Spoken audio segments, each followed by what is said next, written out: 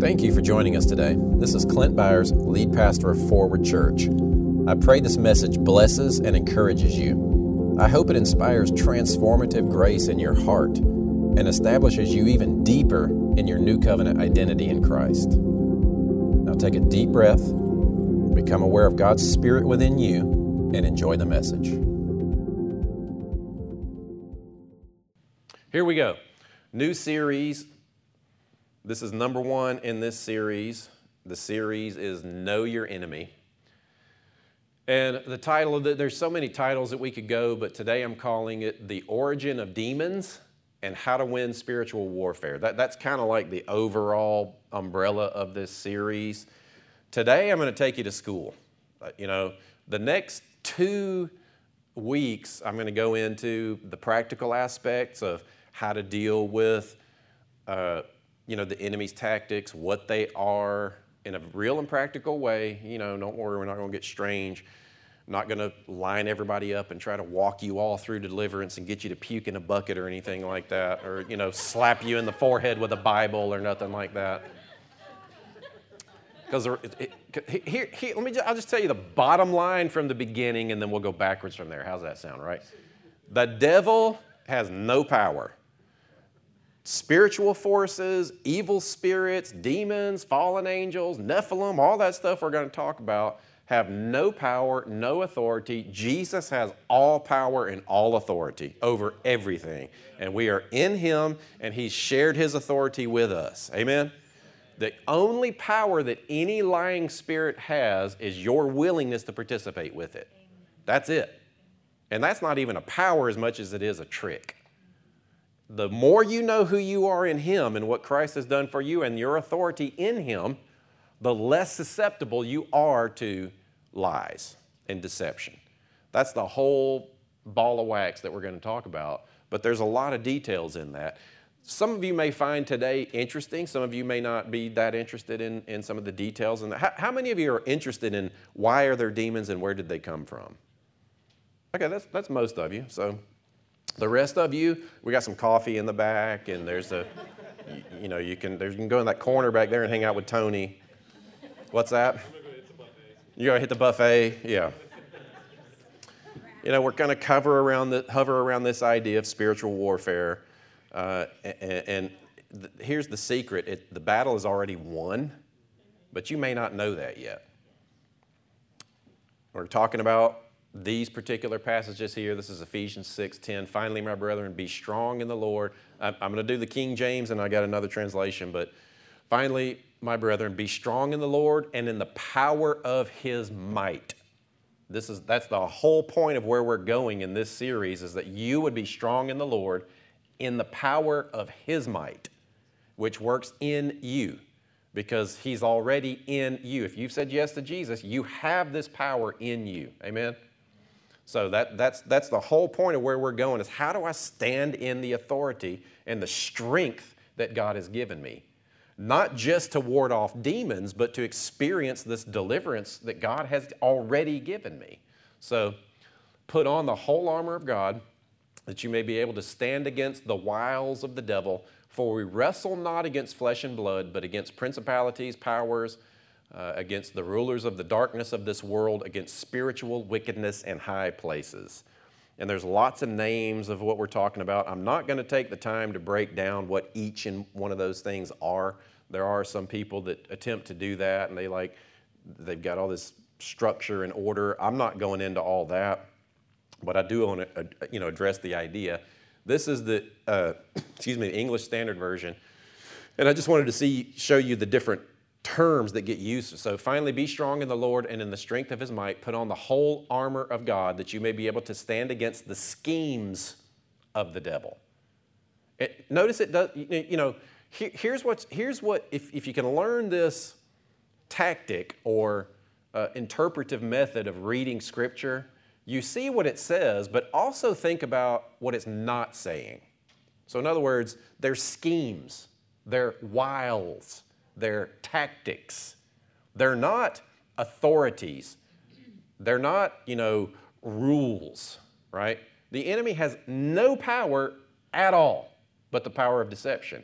So they come at you with schemes and wiles and tactics and strategies and lies. And the only place that they gain influence in your life are the areas in your life where you let them, the areas in your life where you aren't convinced of who you are in Him and you're willing to participate with them. All right, I'm going to hit the pause button. We might have gone too cold. Yay, Adam. Show Adam some love back there. Thank you. Now I see people doing this. Freeze them out.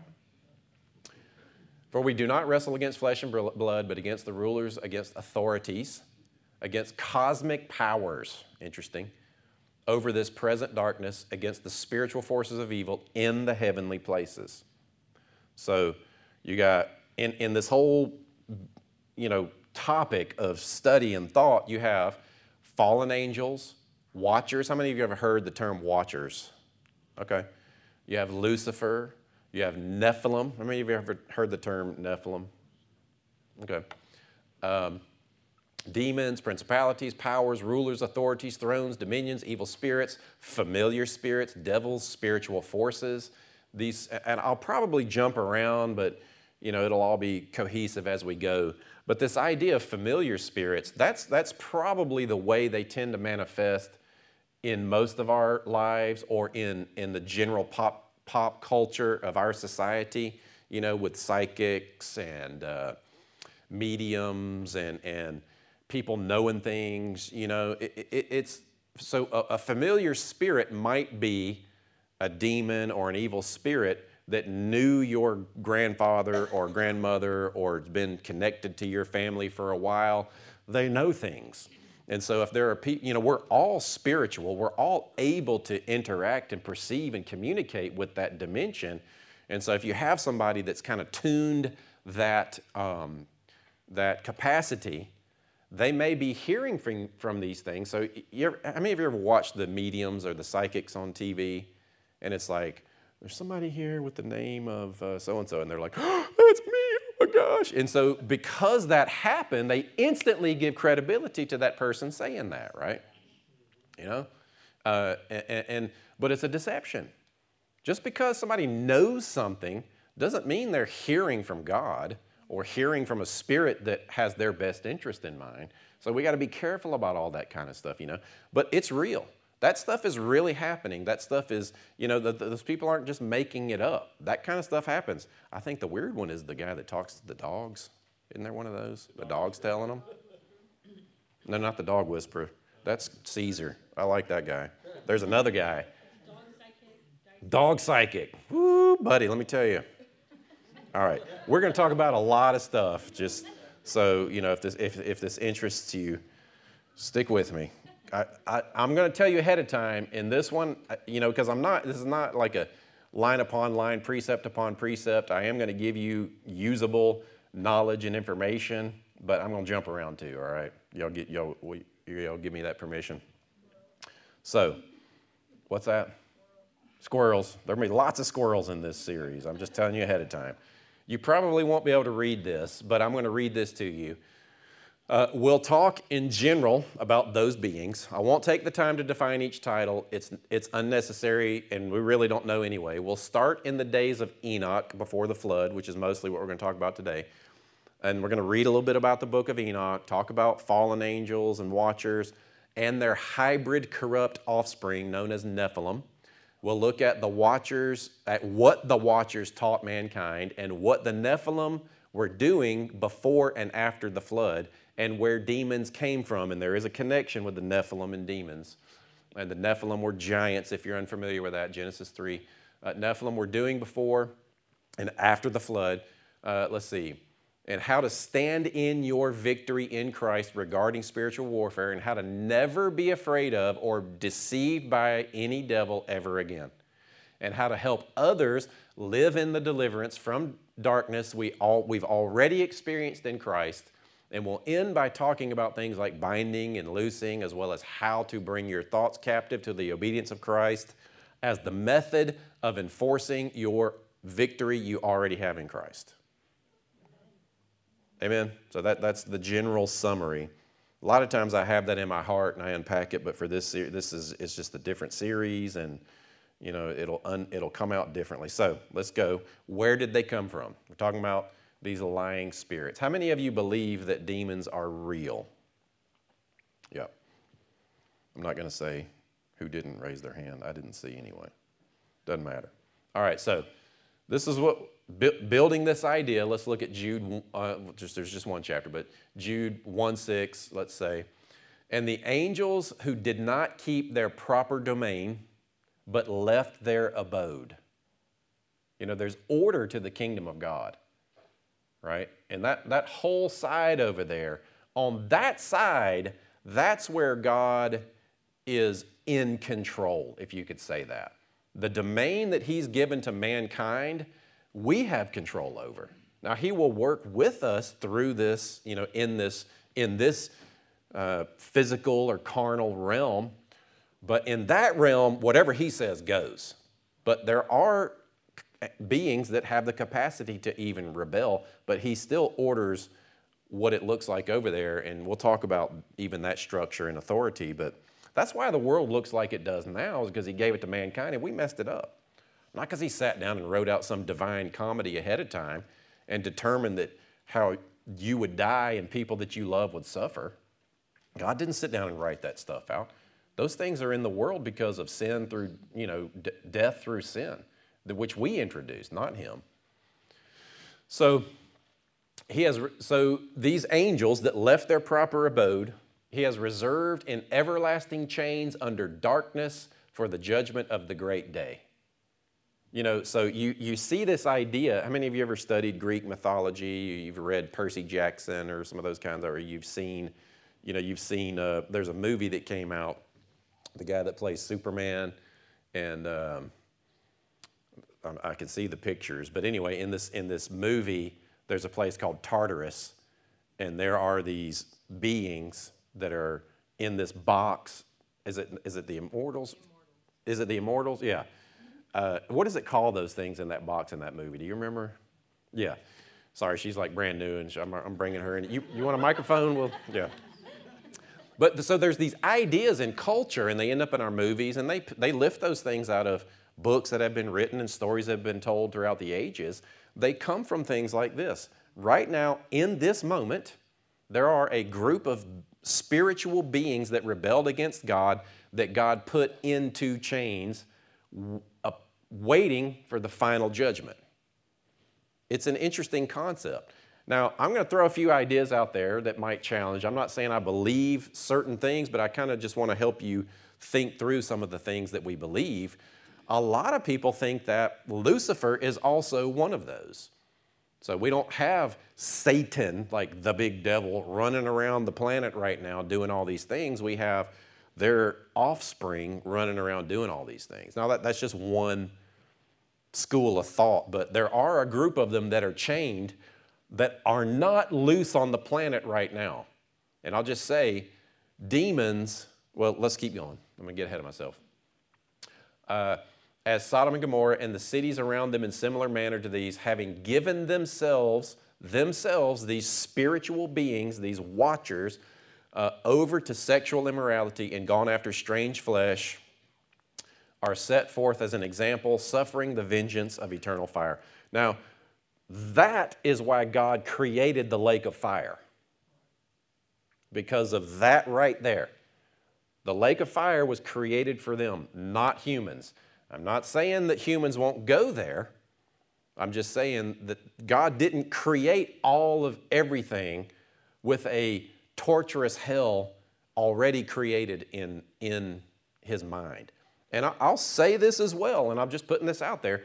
Within classic orthodoxy, in other words, legal interpretive scripture, throughout the ages, there have been two schools of thought on hell or eternal punishment or the lake of fire or all that.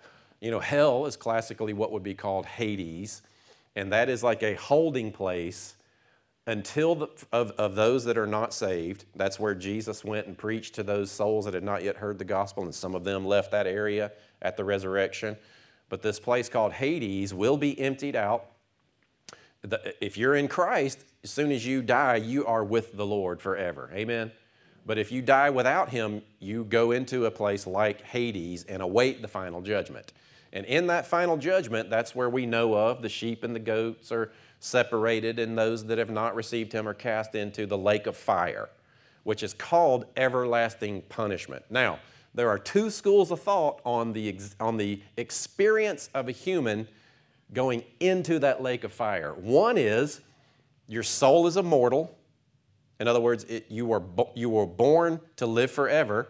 And so if a human goes into that lake of fire, it will be conscious, eternal torment. The other school of thought is souls are not immortal, and you have to be given the gift of eternal life to live forever. And the lake of fire actually extinguishes a soul, annihilates the soul. In other words, does away with that human. Either way, it's tragic and it's a loss. Now, it's classic Orthodox Christianity, that's called annihilationism in classical interpretation. A lot of people believe that. And there's a lot of reason for a lot of people to believe that. So just putting that idea out there. God didn't create a torture chamber ahead of time for humans. These fallen angels, which there must be a different level of accountability for them of why he created that. And we don't know what happens to a soul that goes into the lake of fire. Some people will say, well, you get tortured forever. Well, maybe not. I don't know. I don't know. But I want to spread the gospel as if, knowing that whatever it is, people will be separated from God forever, whether they exist or not. I want as many people in heaven as possible. All right, so let's keep going. This is Genesis 1. Now it came to pass when men began to multiply on the face of the earth and daughters were born to them, that the sons of God, now this word B'nai Elohim in the Hebrew is sons of God, and it's possibly a different type of being that had the capacity to manifest into this dimension and interact with humans sexually. Some people call them watchers. Some people call them even Elohim. And that's a whole, there's just so much to go into all this. We classically think of Elohim as God, but there are some people out there that say that there is a class of beings called Elohim, which doesn't take away that there's one true God. There's still only one true God, the God of Abraham, Isaac, and Jacob. He is the one true God. There is no other God before him nor after. There's only one. Amen? That is in our creed. That is what we believe. So an Elohim, or a son of God, is not an eternal God equal in power to the one true God, but might be a different kind of being that had different capacities than an angel. Just putting that out there. Some of this maybe seem like overload, but it might pique some of your interest to just do some study. So that the sons of God, the point being, we're not talking about humans, we're talking about spiritual beings that left their natural abode, rebelled against God to come here and wreaked havoc. So that the sons of God saw the daughters of men, that they were beautiful, and they took wives for themselves, all of whom they chose. And the Lord said, my spirit shall not strive with man forever, for he is indeed flesh, yet his days shall be 120 years. And a lot of people believe that that's where God decreed that a human can only live up to 120 years from then on. There's a lot of reason to believe that. Continuing on, Genesis 6:4, there were giants on the earth in those days, and also afterward, when the sons of God came into the daughters of men, and they bore children to them. Those were mighty men who were old men of renown. So, giants or Nephilim in history. How many of you ever heard of those, read about that, studied those? I did a huge deep dive into this stuff back in the early 2000s. This is not just a plug, I just want you to know. I wrote a story about it, the book of creation. I put it into I had somebody help me put it into a novel form, but there's a lot out there that you can look into. All right, so let me walk you through some pictures. These are obviously, some of them are drawings and paintings, and some of them are actually from antiquity. So when you think of giants, what do you think of? There you go, Goliath. So we got David and Goliath. I mean, look at that guy. You know, sometimes we think a giant and it's like a, you know, Jack and the Beanstalk. These dudes were vicious. They were warriors. They are, you know, if you go into antiquity and ancient cultures, you read stories about these beings, they were fierce. They sought to dominate mankind. They set themselves up as gods and kings on the planet back then to rule mankind. We're going to get into a lot of details, so let me just keep going. And then also, too, Joshua and Caleb. See over there on the right, the smaller guys pointing up to the giants carrying the big grapes and stuff. Joshua and Caleb, you know, when Moses couldn't take the Israelites over into the promised land, and he sent out 12 spies, and only 2 came back with a positive report, Joshua and Caleb, they'd seen giants in the land, and they're like, I think we can take them. The other 10 are like, we are grasshoppers in their eyes. That's their mindset, right? And so Joshua and Caleb knew, no, we know the story of David. We know our God. We can do this, right? I mean, it's amazing when you think about it. And then you read through that, and there's stories where God would send hornets into the... So the promise to the Israelites where I'm going to lead you into the land of Canaan, the promised land, where you will live in houses you didn't build, you will reap of gardens you didn't sow, land flowing with milk and honey. It is a place of blessing that I can nourish you into a healthy nation of priests to be a blessing to the whole planet. Remember, those are the promises that he gave to Abraham and to Moses. God's saying, I want a nation of priests, a nation of holy ministers to go into the world and be a blessing to the whole world so that I can dwell among them and live with them. That's what God has wanted. And so what he did with these guys is he sent them over and he worked with them. There were hornets that would go out throughout the land and chase these giants out, and sometimes they would battle them. I mean, if you read, there's stories of battles. It's really pretty amazing. And then also in reliefs and in antiquity, you have the Sumerians, the Babylonians, ancient Egyptians. They're even finding other cultures now, but they all have these common themes of what they look like, and stories are very, very similar. Pre-flood stuff and right after the flood, as it said in Genesis 6. But you have these stories from Sumeria. You may not necessarily be able to see this, but can you see the smaller people and the bigger people? These are depictions of what life was like back then. And if you see this guy, the big one here, he's got his foot on one of the smaller guys laying on the ground. See that? And then this guy flying in this thing up here is Enki, E-N-K-I. This is a Sumerian god that probably existed back then. Now, anybody watch Ancient Aliens? Ancient astronaut theorists say God is not real. That's basically the bottom line of everything they say. But those guys they do great research. I love watching the show, but they come to wrong conclusions. But it's all based on these cultures. These things existed. And so it's not, a lot of people talk about, well, let me keep going. This is another area. I think this is Tiwanaku. There's Pumapunku, Tiwanaku. There's all these phrases. Some of them sound obscene, but like in Peru and Central and South America, you see things like this. You see that now that is a child, but if it were full grown, the point here is look at the structures of the rocks. Now, scientists, archaeologists date these to 10 to 11,000 years old. Now, we know there's a lot to be said about a young Earth model. I'm not trying to argue there's not a young Earth model. I'm just saying in traditional accepted science, they date these back to the oldest civilizations on the planet. So the point of that is look at the structures. It's when they analyze these rocks, it's as if the rocks were melted into place. Now, one of those, like the big rock there, we don't have cranes on the planet that can lift those today. some of the bigger structures. But look how they're picked. I mean, who put that together? How did that get put together? These rocks are in shapes and cuts and dimensions and fitted together in ways that humans can't even figure out how they did it back then. Now, that was either pre-flood man that had knowledge of the earth, that ruled and reigned over the earth in a way that they produced these, or this was a product of the Nephilim, these giants exercising their rulership over the earth.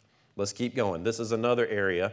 This looks like, this is, again, 6,000 year old structure, and it's like laser cut. So I watched an episode where they were talking to a guy that understood how to build these kind of structures and what it would take. He said it would take so much time to cut, because there's thousands of these things out there in this area.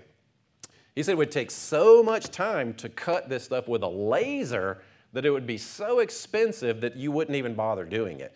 Yet they're there. First off, for it to be 5, 6, 7,000 years old and the technology to have existed for them to perfect laser cut these things out, you know, it's like there was an understanding back then from these cultures and civilizations that first off, break down the evolutionary model, but then also show there was something going on back then that we're unaware of now, because the archaeological evidence shows they were far superior in their technological understanding, you know. All right, so check this out. This is a giant skull. Now, I tried to find the one that's next to a human skull, but the human skull, the top of the human skull would come up to about the bridge of the nose in this particular picture. Now, have you ever seen those cultures where they'll elongate the heads of the babies? They wrap those bands around them and try to elongate. Probably what they're doing is they're trying to make their babies look like the gods of old. The problem with this is this is not an elongated skull, because one simple fact, there's too much bone mass. Right? This isn't just a stretched skull or a flattened skull. It wouldn't hold its shape up like that to that much. So there's too much bone there for it to just have been shaped into that. So these cultures where they're shaping their babies' heads, they're mimicking the gods of the past. That's what these Nephilim were doing, these giants. They set themselves up as gods and kings over humans, to the point that they corrupted mankind to the degree that God had to wipe it all out and start over. I mean, that's what we're talking about. Let's keep going. Y'all like the pictures? Look at this. These are actual axes, battle axes found, I think, in like Norway. And those are legit made axes, weapons. I mean, think of what would have wielded that thing. This is a crown. Let's see. This is a giant crown of the, I forget the Crosby collection. Look at that crown on that guy's head. Where'd that thing come from? Who would have worn that? And then you have Sumerian, Babylonian structures. Now, this is probably what the sons of God or the Watchers looked like. Can you see the wings coming off of them? Top and bottom wings, the beard. In a lot of these reliefs and structures, you see like they're kind of holding like this bucket down there, and they got something on their wrist that looks like a watch, and the pine cone thing. You know, again, this is very unusual for what I normally go into. Y'all know this, but it's interesting to think about. So the pine cone there, some people say, represents the pineal gland, which in your pineal gland, even, so like Dr. Newberg, who did the tests on people praying in the Spirit, praying in tongues, in the center parts of your brain act differently when you're praying in tongues and spirit, as if you are connected to something outside of yourself, is what one of his conclusions is. A lot of people say in ancient culture, our brains are hardwired, so not the ancient culture part, but even modern science is finding out our brains are hardwired to interact with God. Our brains are actually hardwired to not just process, stuff going on inside of our physiological body, but to interact with God in a way that is on a spiritual level and not just physical. Some people say that have studied these, that they were manipulating, they were, through psychedelics and drugs, that they were manipulating mankind to be able to rule over them and control their minds, even, some people say. This is Greek. I mean, look how tall that person is next to the other one. You just have it all throughout history. This is Egypt. Now this one's, I thought I made that bigger. Sorry about that. Maybe I've got it in a different, let me go to this one. All right, how were the pyramids built? Look at that. You see the obelisk on the left, right? And why are there obelisks all over Rome and Catholicism? I'm not going there. We'll just thought I'd ask that question. Anyway, look at these beings over on the right next to the obelisks, and you see, if you can see up in the upper left corner, there are humans down there, barely tall enough for the base of it. Now, that's not necessarily that one, but those are obelisks from the period of when these hieroglyphs are depicting human civilization. Are you with me? All right, so down on the bottom, look at that tall guy carrying those rocks, those blocks. Maybe that's how the pyramids will be. Ancient or even Egyptologists don't know how the pyramids were built. Nobody has a good understanding of how the pyramids were built. Maybe that's how they were built. In Egypt, the Sphinx and the pyramid, or the three, Giza pyramids, there are no hieroglyphs or markings or structures. They found some inside one of them, and they ended up being put there thousands of years later. Point being, the cultures that built those probably existed 1,000 or 2 years before what we classically know of as the Pharaoh ancient Egyptian time period. And they came along and had these stories and continued to create hieroglyphs and depict their ancient gods and kings. Look at this one, another one in Egypt. That's a pharaoh there. And he's got his hand out like this, and he's holding the ponytails of 3 other smaller humans. You see that? And then this is another one. This is giants next to a giraffe. I can't believe I'm actually teaching this stuff here. I'm kind of like, what are we doing? But it's interesting. Is this interesting to you? All right, so we're in it now. And again, just more hieroglyphs, giant beings next to smaller beings, so it's in culture, it's in antiquity. Now, then you start getting into, okay, well, what were they, and this might be a little bit hard to see, but this is more of a Sumerian thing. In the middle, you've got what some people say is the human genome, DNA. And they've got these weird structures, there's writing on there. In some of these translations, they've talked about what's called the Anunnaki. You ever heard of the Anunnaki? So ancient alien theorists say that the Anunnaki came from far distant galaxies, found chimps here, modified our DNA, and that's where humans came from. Wow. And those are called Anunnaki, which in the Bible are referred to as the sons of Anak. Now, there's a new atheist movement, and there's one guy that wrote the book, The God Delusion, Richard Dawkins. You know who Richard Dawkins is? Huge, opponent. He's not just an atheist, he's an anti-theist. I watched an interview with him, and he was pressed. And they said, I think it was, I'm really dependent on y'all today. John, you probably know the guy. He was a comedian and he was a talk show host, but he's actually some kind of scientist. But anyway, he was interviewing Richard Dawkins, and he was pressing him on, okay, well, so if we don't really have any examples of macro evolution of one species or one kind becoming another kind, is it possible that we were created? And he said, well, if we were, it could have been that aliens from another distant galaxy came and modified our DNA. Like the guy that wrote The God Delusion, The guy that built this whole mindset of why Christianity fails and there's no God is open to the idea of aliens come and genetically modifying chimps so that there are now humans on the planet.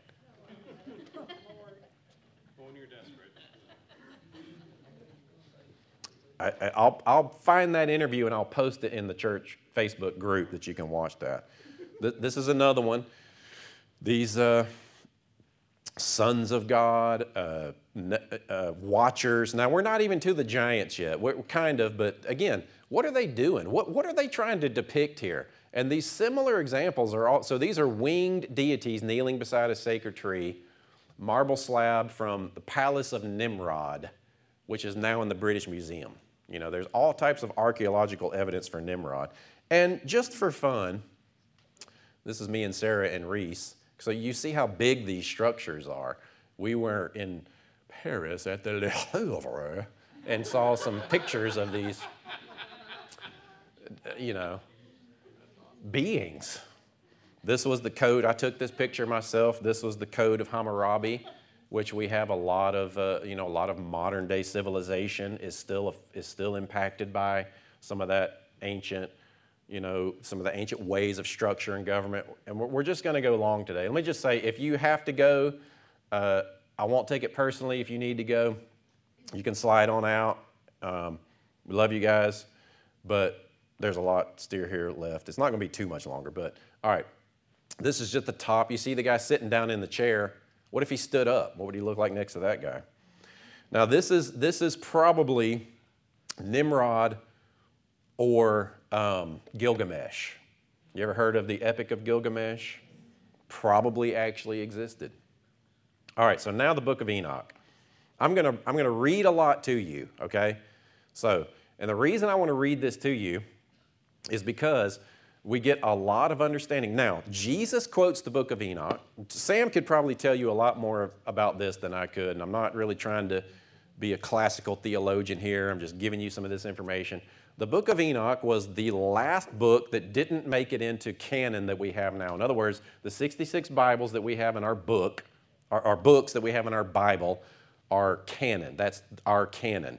There are different versions of canon all the way up until 370, 327, something like that? 397. 397.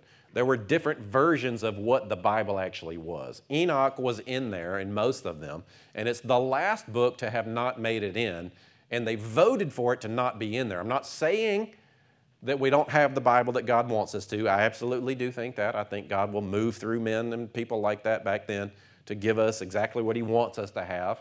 But that also doesn't mean that anything that's not canon should be disregarded. Jesus quotes the book of Enoch, Peter quotes it, Jude quotes it, or references what it says. So in classical Christianity throughout antiquity, Enoch has been very much accepted. There are three different kind of versions of the book, or three books of the book of Enoch, acts you could call it. Book 1 is what I'm going to read from here today, and a lot of passages. Now, Enoch was the grandfather of Noah, right? We know about Enoch. He was the seventh from Adam. He was before the flood. He was the father of Methuselah, who was the oldest person in history, who was the last person to die before the flood.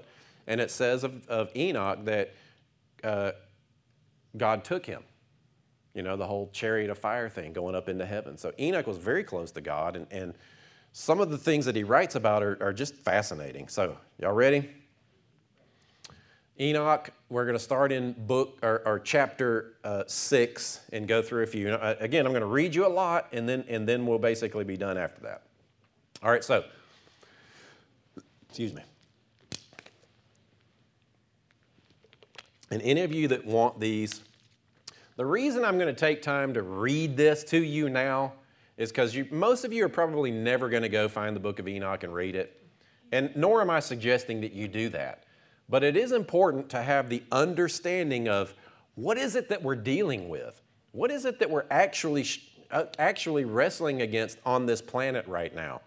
How do we live within the truth of God? How do we not be deceived? How do we help others experience the deliverance that God has already given us, because there's creatures, there's spiritual beings out there running around and trying to derail us. Where did they come from? And we learn a lot about how they work from looking at these passages. So, all right, Enoch 6, and it came to pass when and now look how close to this mirrors Genesis, right? And it came to pass when the children of men had multiplied, and in those days were born unto them beautiful and comely daughters, and the angels, the children of the heaven, saw and lusted after them, and said to one another, Come, let us choose wives from among the children of men, and beget us children. And Semyaza, who was their leader, was like a chief watcher, said unto them, I fear you will not indeed agree to do this deed, and I alone shall have to pay the penalty of the great sin. So we get insight into which actual beings fell.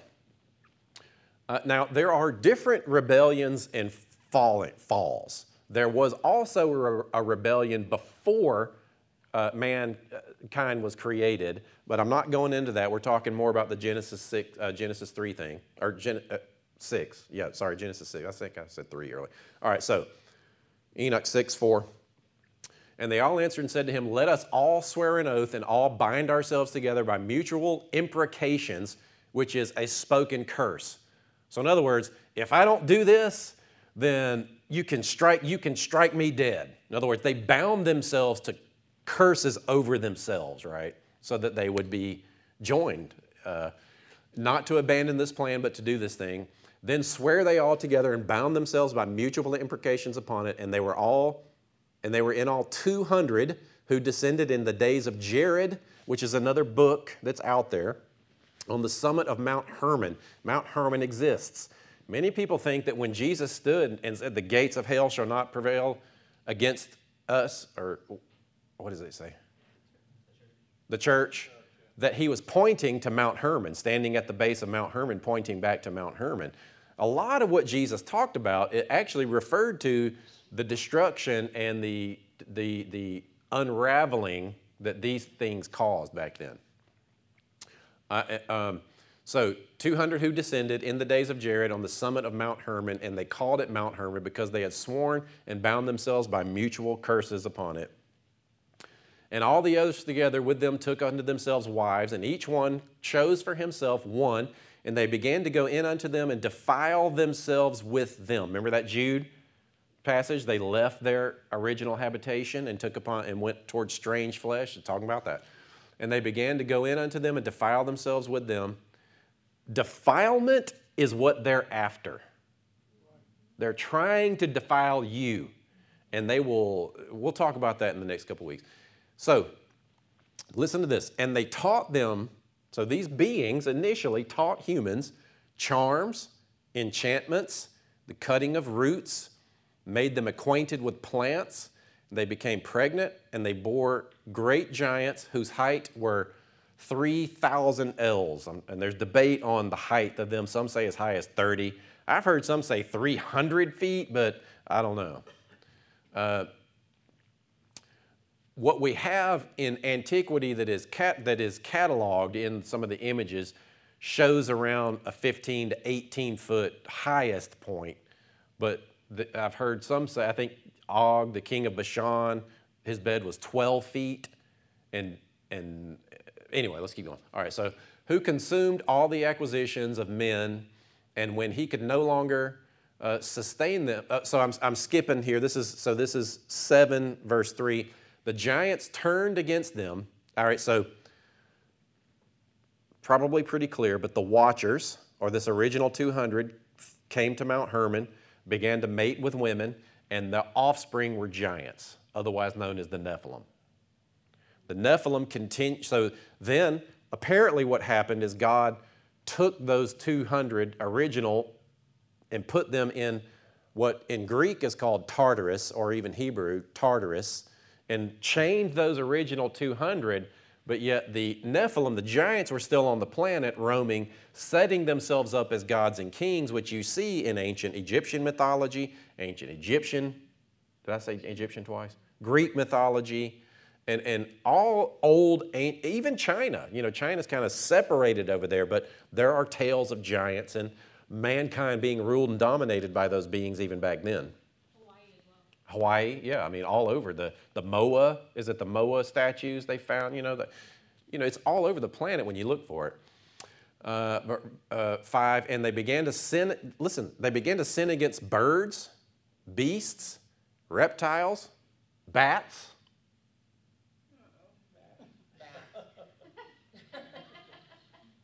Genetic modification, manipulation. Now, when it says sin against them, probably wasn't just having sex with bat or fish, because that's what we think.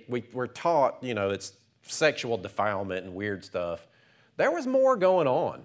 They were doing weird things. I think, so if you really get weird with it, what some people think is they were trying to corrupt what a human was, so that it could no longer be a human and walk in the authority of God that God created humans to operate in. Some people think that there is this move called transhumanism, where that's still being changed, and if you go into the super deep conspiracy aspects of this virus that we're seeing right now, some people think that it's designed to change the genetic structure of a human and make them into a different kind of being. What we do know now is the NIH has admitted they were funding gain of research for this bat virus. Now, is it Nephilim trying to corrupt humans so that we're no longer human anymore? I don't know. But what I do know is these beings have messed with creation for millennia and caused all kind of weird and strange things to happen to defile creation, to corrupt mankind, and teach us all these weird things. There's kind of this general consciousness within society right now that's like, something's not right.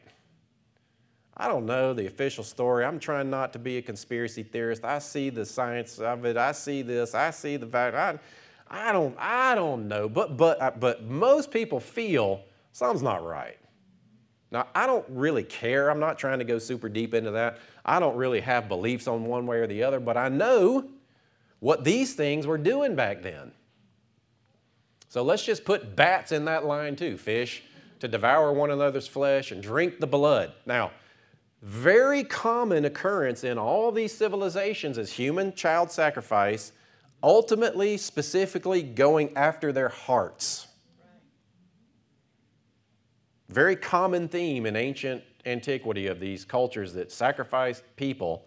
They would go after their hearts and either eat them or display them or something. Then the earth laid accusation against the lawless ones. And now this is 8.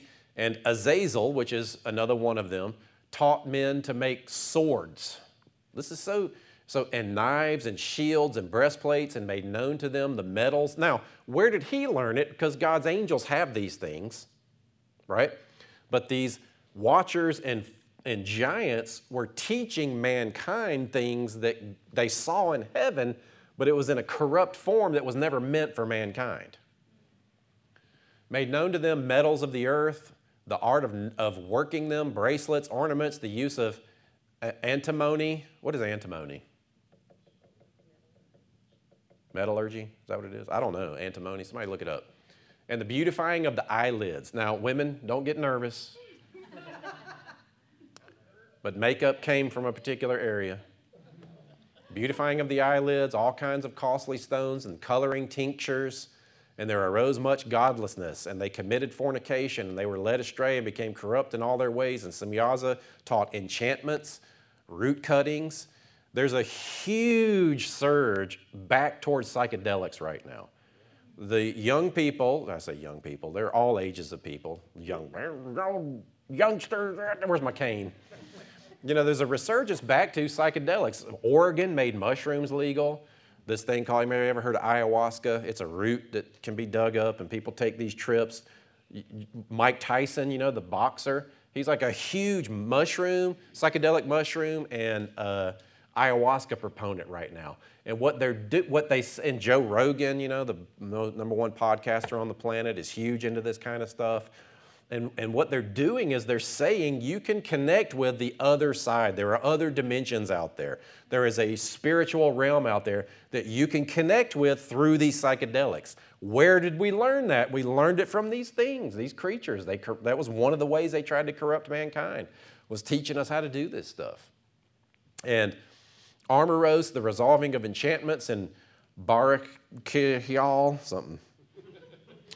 Thou seest what Azazel has done, who hath taught all unrighteousness on the earth. Now see, humans were pretty good at wrecking things on their own, but these things made us even more corrupt, to the point that God was like, all right, y'all had to have help to get this stupid. We're starting over, right? On earth, and revealed the eternal secrets which were preserved in heaven. So interesting. Which men were striving to learn, and Semyaza to whom, see, there is a form, even within Christianity, even within the church, there's a form of spiritual knowledge that is not the way that God wants us to interact with it. It's mysticism. You see a lot of mysticism in charismatic Christianity. The way that the Holy Spirit works, the way that we hear from God. It's almost like witchcraft in a lot of circles, like God's out there and we're trying to divine a message from Him. God's not interested in manipulating things like that. What God wants to do is live in you and live through you, so that as you just live and follow Him, you're not trying to discern these weird messages. And that's a huge generalization. I realize that. I will go into more of those things when we talk about deliverance in the next couple of weeks. But anyway, point being, just because somebody seems to be able to hear God and do spiritual things, it's not that impressive, because we all can interact with God on that way. If a donkey can prophesy, it's not that hard. And sometimes I've seen people in church prophesying, and I'm thinking, oh no, the spirit in which you prophesy is not testifying of Jesus. What kind of spirits are you listening to? Again, we'll go into that stuff. And they've gone to daughters of men have slept with women and have defiled themselves and revealed them to all kinds of sin. I told you it's going to be a lot. And the women have borne giants, and the whole earth. Now, you're going to be in just a second. And the women have borne giants, and the whole earth has thereby been filled with blood and unrighteousness. Can you say flood? And now before the souls of those who have died are crying and making their suit to the gates of heaven, and their lamentations have ascended and cannot cease because of the lawless deeds which were wrought on the earth. I mean, these things made a mess.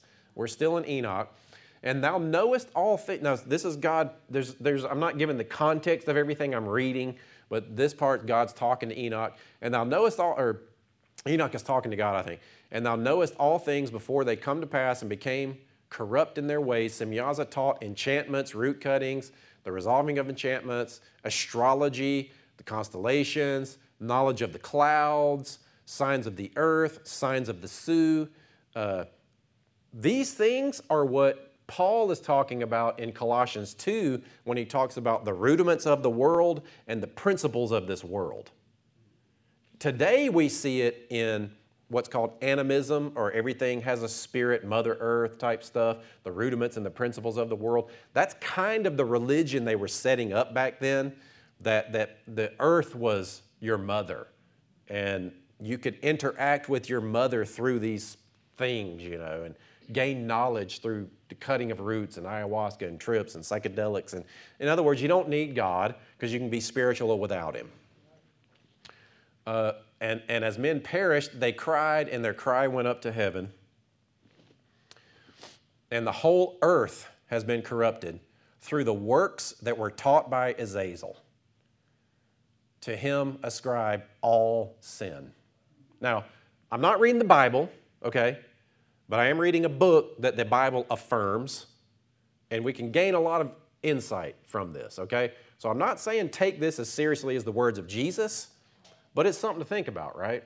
This is where you can, in your spirit, okay, how's this feel, All right, we're getting there. And now the giants who are, now this is where did they come from? You want to know where demons came from? Here it is. And now this is Enoch 15, verse 8. And now the giants who are produced from the spirits and flesh, so watchers and women, shall be called evil spirits upon the earth, and on the earth shall be their dwelling. Evil spirits have proceeded from their bodies because they are born from men, and from the holy watchers is their beginning and primal origin. They shall be evil spirits on the earth, and evil spirits shall they be called. As for the spirits of heaven, in heaven shall be their dwelling.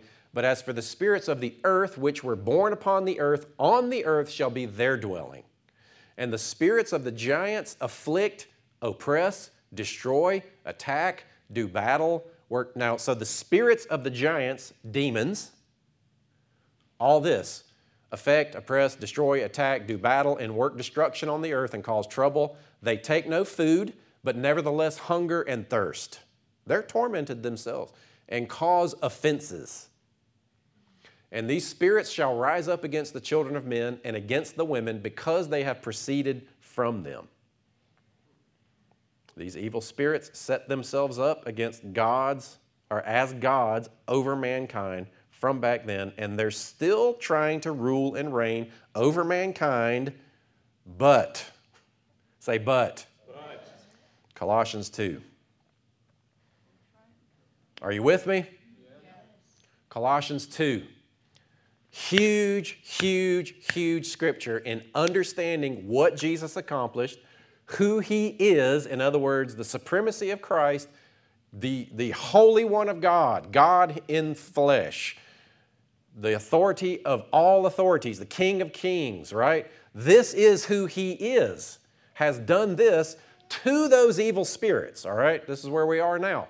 Colossians 2, for I want you to know what a great, this is Paul, but you start to see the language. So when you read Colossians and you don't really know that background, just kind of keep your heart open for here a minute and notice the implications of what's said that you might not have noticed before.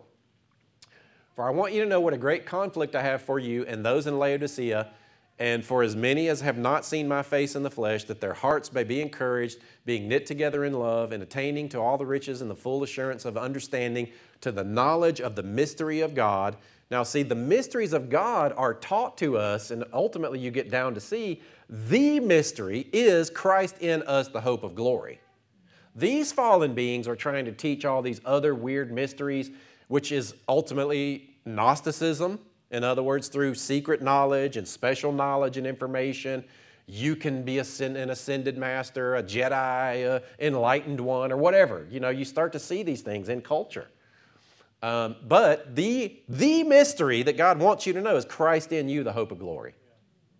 You don't have to get into this weird, well, let's get into the deliverance and let's take this course and let's try to tap into the void that was before creation and draw energy from that place. And some of y'all have no idea what I'm talking about, but some of you do. The secret mystery you need to know is Christ in you, the hope of glory. Why? Because that is God in you, and everything that God is in you. And you have the authority and the power of God in you. Amen? Amen. All right, so to the knowledge of the mystery of God, both of the Father and of Christ, in whom are hidden all the treasures of wisdom and knowledge. Now this I say, lest anyone should deceive you with persuasive words, for though I am absent in the flesh, yet I am with you in spirit, rejoicing to see your good order and the steadfastness of your faith in Christ. As you therefore have received Christ Jesus, walk in Him, rooted and built up in Him, established in the faith as you have been taught, abounding in it with thanksgiving. Now, a lot of what Paul had to do was go back to the churches that he had established and write them letters to bring them out of errors that they were falling into. If I'm not mistaken, Sam, maybe you can help me, the church at Colossae had a tendency toward Gnosticism, right? Mystical knowledge and special knowledge, and most of them did, yeah.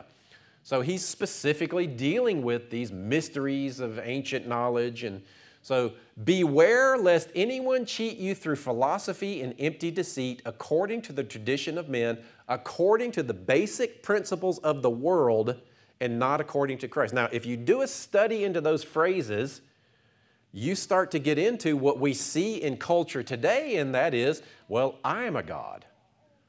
And we are just one with our Mother Earth and everything, basically universalism. For in him dwells all the fullness of the Godhead bodily, and you are complete in him, who is the head of all principality and power.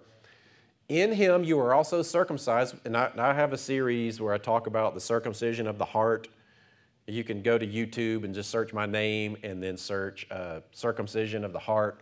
I've got a couple of them out there. I would recommend that if you haven't listened to that. But in him you are also circumcised with a circumcision made without hands. So this is the divine surgery that God does to you when you believe. He removes the old nature, puts His Spirit in you, gives you a new heart, and you're born again from that point on. And that is the kind of being that you are. By putting off the body of the sins of the flesh by the circumcision of Christ, buried with Him in baptism, in which you were also raised with Him through faith in the working of God who raised Him from the dead. And you, being dead in your trespasses and the uncircumcision of your flesh, has He made alive together with Him, having forgiven you all your trespasses. The reason I'm reading this is because we've looked at the history of the origin of the demonic in the earth. Jesus dealt with it on the cross. That's what we're getting to. Having wiped out the handwriting of requirements that was against us, which was contrary to us, the law, and has taken it out of the way, having nailed it to the cross, and having disarmed principalities and powers, have made a public spectacle of them, triumphing over them in it. So let no one judge you in food. So, a sliver of a statement in there, but Jesus forever set Himself up and became the supreme one with all rule, power, and authority. So you never, ever have to again be subjected to what those beings, either in bodily or spirit form, did to mankind for millennia. And we stand in that authority. You don't have to give in to lies and deception and participate with these strongholds they're trying to set up in your life. You don't have an excuse to say, well, the devil made me do it, or the devil's just messing with my life. Well, if he is, or if they are, it's because you're letting them by believing the lie. Specifically, lies about yourself. I haven't gone this long in a long time.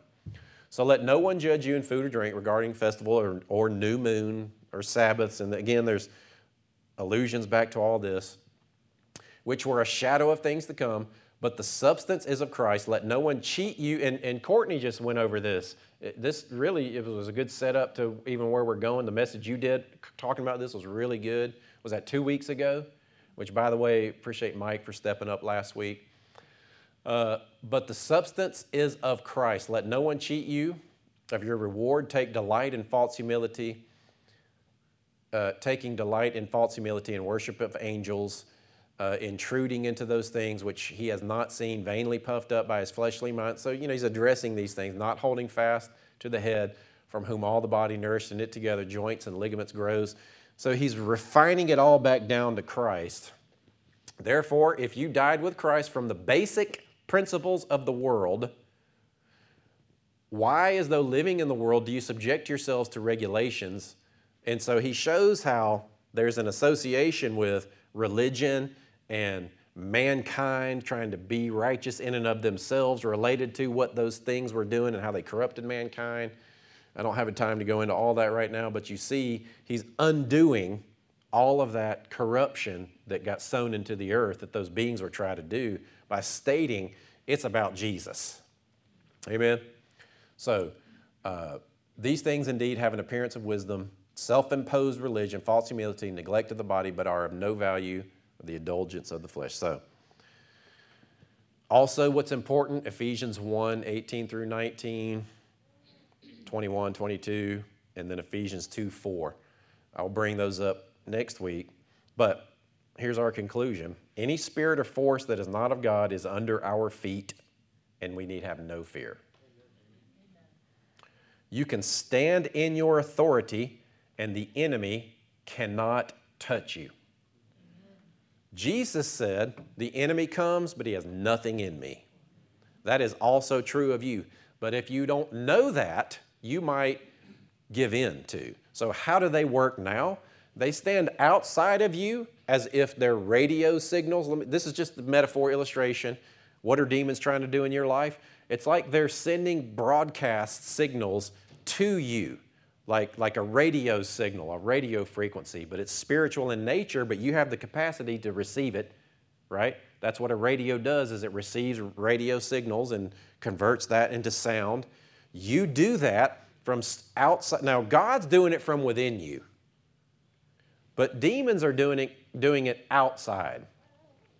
And you will only perceive it or receive it and translate it into something that you actually start listening to if you believe about yourself whatever it is they're saying to you and lying to you about, right? They don't come at you with stuff that you're not already believing. Now, this is what we're going to go into over the next couple of weeks and talk about how do we ward this stuff off? How do we win these battles? How do we determine their strategies? How do we know when we're being afflicted and oppressed and what to do about it? And then how to help others walk out of it as well. But you don't have to be afraid that the devil's just going to come into your life and make things happen. If for some reason your life becomes susceptible to the working of evil spirits, you can do something about it. You can stand in your authority in Christ and you can tell them absolutely no. You cannot touch me. You cannot come into my life. Now, that also then means you have to put on the new man. You have to know who you are in Christ so that you aren't susceptible to those lies. I have been possessed. A lot of you know my story. Hearing voices, everything. I was not saved, did a bunch of drugs, hearing voices. They convinced me to believe that I was dead. This is like, we're going into high gear now. I believed everything they told me. I can understand why people like Berkowitz or Horowitz or whatever his name was, the son of Sam, says that, you know the killer from back in the 70s, I think, this is known as the son of Sam. He said he was killing people because his neighbor's dog was telling him to do it. I can understand why that would happen because I have been in that mindset. Totally deceived, believing everything that the voices told me. But after getting born again and walking out of that, I learned a lot of those strategies of what they're doing. You only will give in to their lure and tactics and strategies if you already believe that thing about yourself. The belief in you that's contrary to who you are in Christ is the stronghold. Once you get rid of that belief and you believe who you are in Christ, they have nothing else to attach to. The enemy is trying to reinforce the negative belief, the lie that you have about yourself. If you change how you see yourself, they have nothing to echo. They have nothing to reinforce within you. And so then it becomes, oh, you dummy, you just make mistakes all the time. Well, no, I'm not. I'm the righteousness of God in Christ Jesus. I have the wisdom, I have the mind of Christ.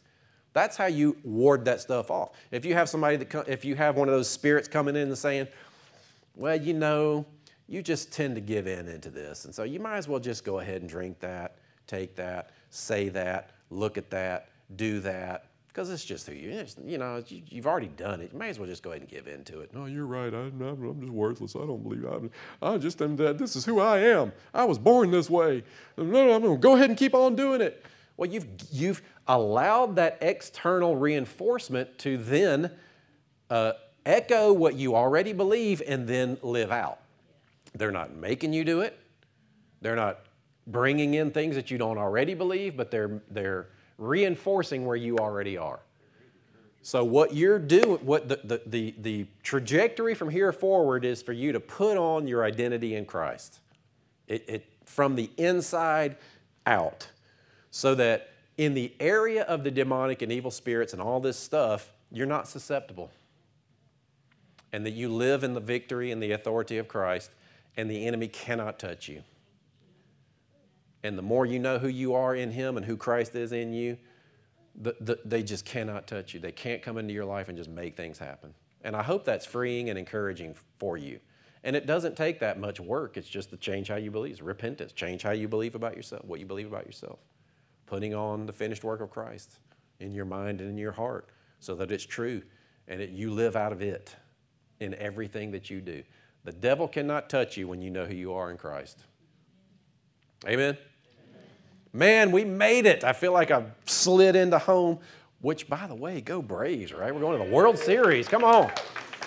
Let's stand up, put our attention on the Lord for just a moment. We have no fear of the enemy because all enemies, all spiritual wickedness, cosmic powers, dark forces, evil spirits, lying spirits, demons, whatever they are, they have no power. And you're listening now, and I tell all of them that are trying to mess with your lives to go. They cannot be near you. They cannot disrupt or corrupt your life because you have been delivered from the power of darkness and translated into the kingdom of Christ. You are safe in the Father. You are hidden with Christ in God, and no enemy can come into that area. So just put that on in your mind and stand in that authority. And if you're being tormented, just let it go. Push them away and put on who you are in Him. Now, I'm going to go into a lot more detail of how to do that and what that looks like and how to help others do it as well in very practical ways. I appreciate your patience. That was a lot. Did you get something out of that? Okay, good. One last thing. Father, we just thank you. All right, I'm hyped up. Let me relax you. We're going to go out of here happy. Amen. Father, we thank you that your Spirit is alive and active. We acknowledge your presence in our hearts, we are the temple of the living God. Your Spirit dwells within us, and your Spirit walks among us and is with us. So because of that, Father, we claim those new covenant benefits, and I speak healing over every person in this place and those that are watching and listening. Father, I thank you that our minds are open, our hearts are open to receive that provision that you have for us, even in a supernatural way where we can't explain it. We trust that your Spirit, just like these little lying spirits are out there running around trying to make things, you are God, and you are alive and active in our lives, and you are moving into our future now, into those life circumstances, and you are drawing us into the best future that you can imagine for us. And we say yes to you. Father, we trust you. We speak health and life over these babies, over families, people that are in recovery, people that are going through divorce, people that are trying to restore their lives, people that are struggling with fear and anxiety, people that, Father, just don't know what the future looks like. All kinds of issues happen. Those that are mourning loss, those have big decisions to make ahead of time. You are with us.